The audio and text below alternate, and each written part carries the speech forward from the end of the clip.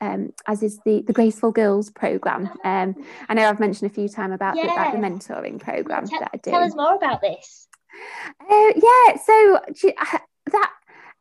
that really is a passion project, actually. I mean, I know I'm very passionate about just helping anybody of any level to either get running or to improve their running so they don't get injured.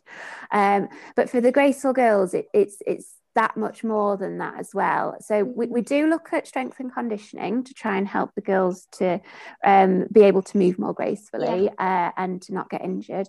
So we do an hour of that, and then the half hour after that is, I call it a personal optimization seminar, which initially I was going to call it performance seminar, but the message that I really try and get across to the girls, that it's not just about performance, that you'll likely do so much better, not just in sport but in life, if you just learn how to make yourself well and healthy in all the different areas, not just physical. So there's 6 main areas of well-being that we cover in the seminars. There's about 40 different ones that I'm working through them at the moment. So it's mental, nutritional, physical. We look at recovery, so fullness, and then relationships. So that's sort of to do with both coach relationships, family relationships, friends, etc. Just making sure that you've got that good support network around you. And oh gosh, what's the other one? Why? Yeah, your purpose. So it's just giving the girls a sense of what they're aiming for. So kind of got goal setting, but but getting that balance in life as well. It's I just really love working with them. So are these girls like potential? How have they become part of the mentoring group program?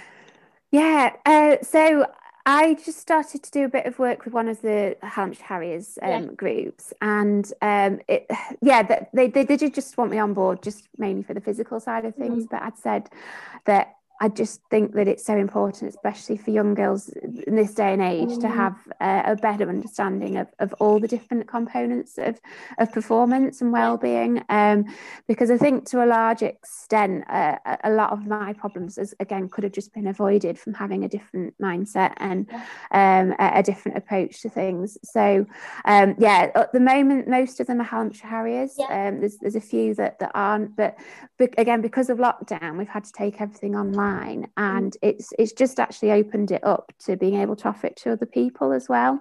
I'm just about to start a bit of a marketing campaign for that, to try and let others know that this is a service, that it's available, and anybody's welcome.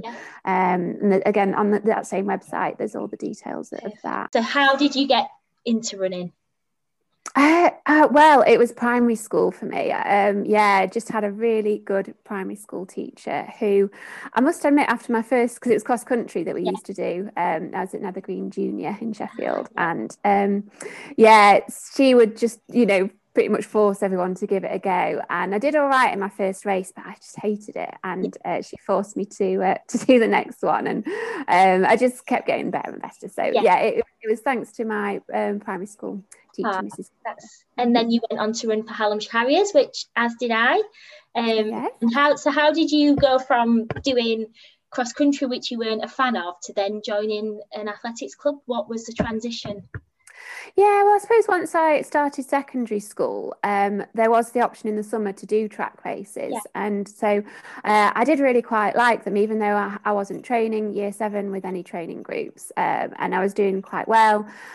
So I just thought, right, well, I'll give Hampshire Harriers a go. And then gradually, because then I did grow to like cross country, and each year I was a bit like, oh, I don't know which one I prefer now, track or cross country. But gradually, definitely I got the track bug more so.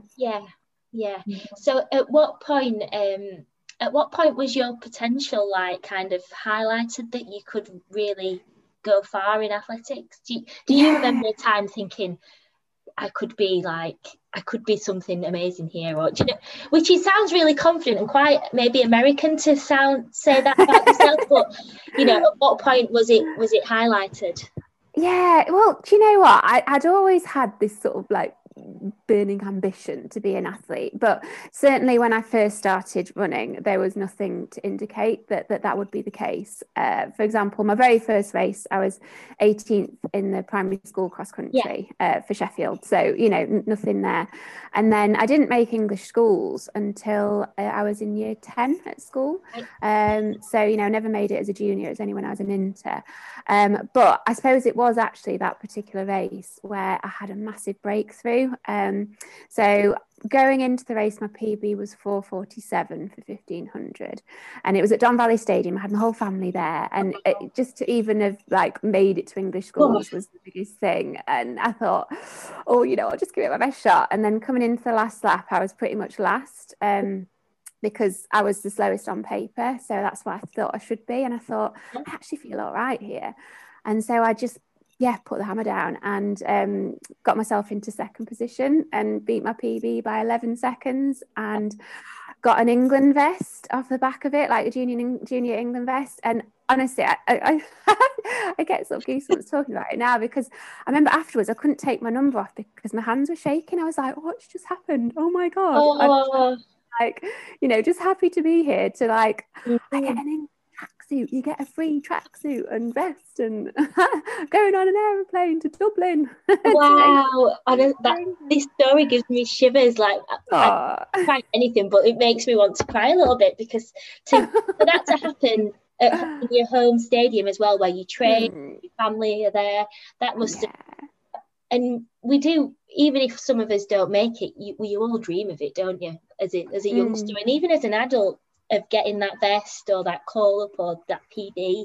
So to hear that even, you had shaky hands and you couldn't take your number off, that's amazing. So after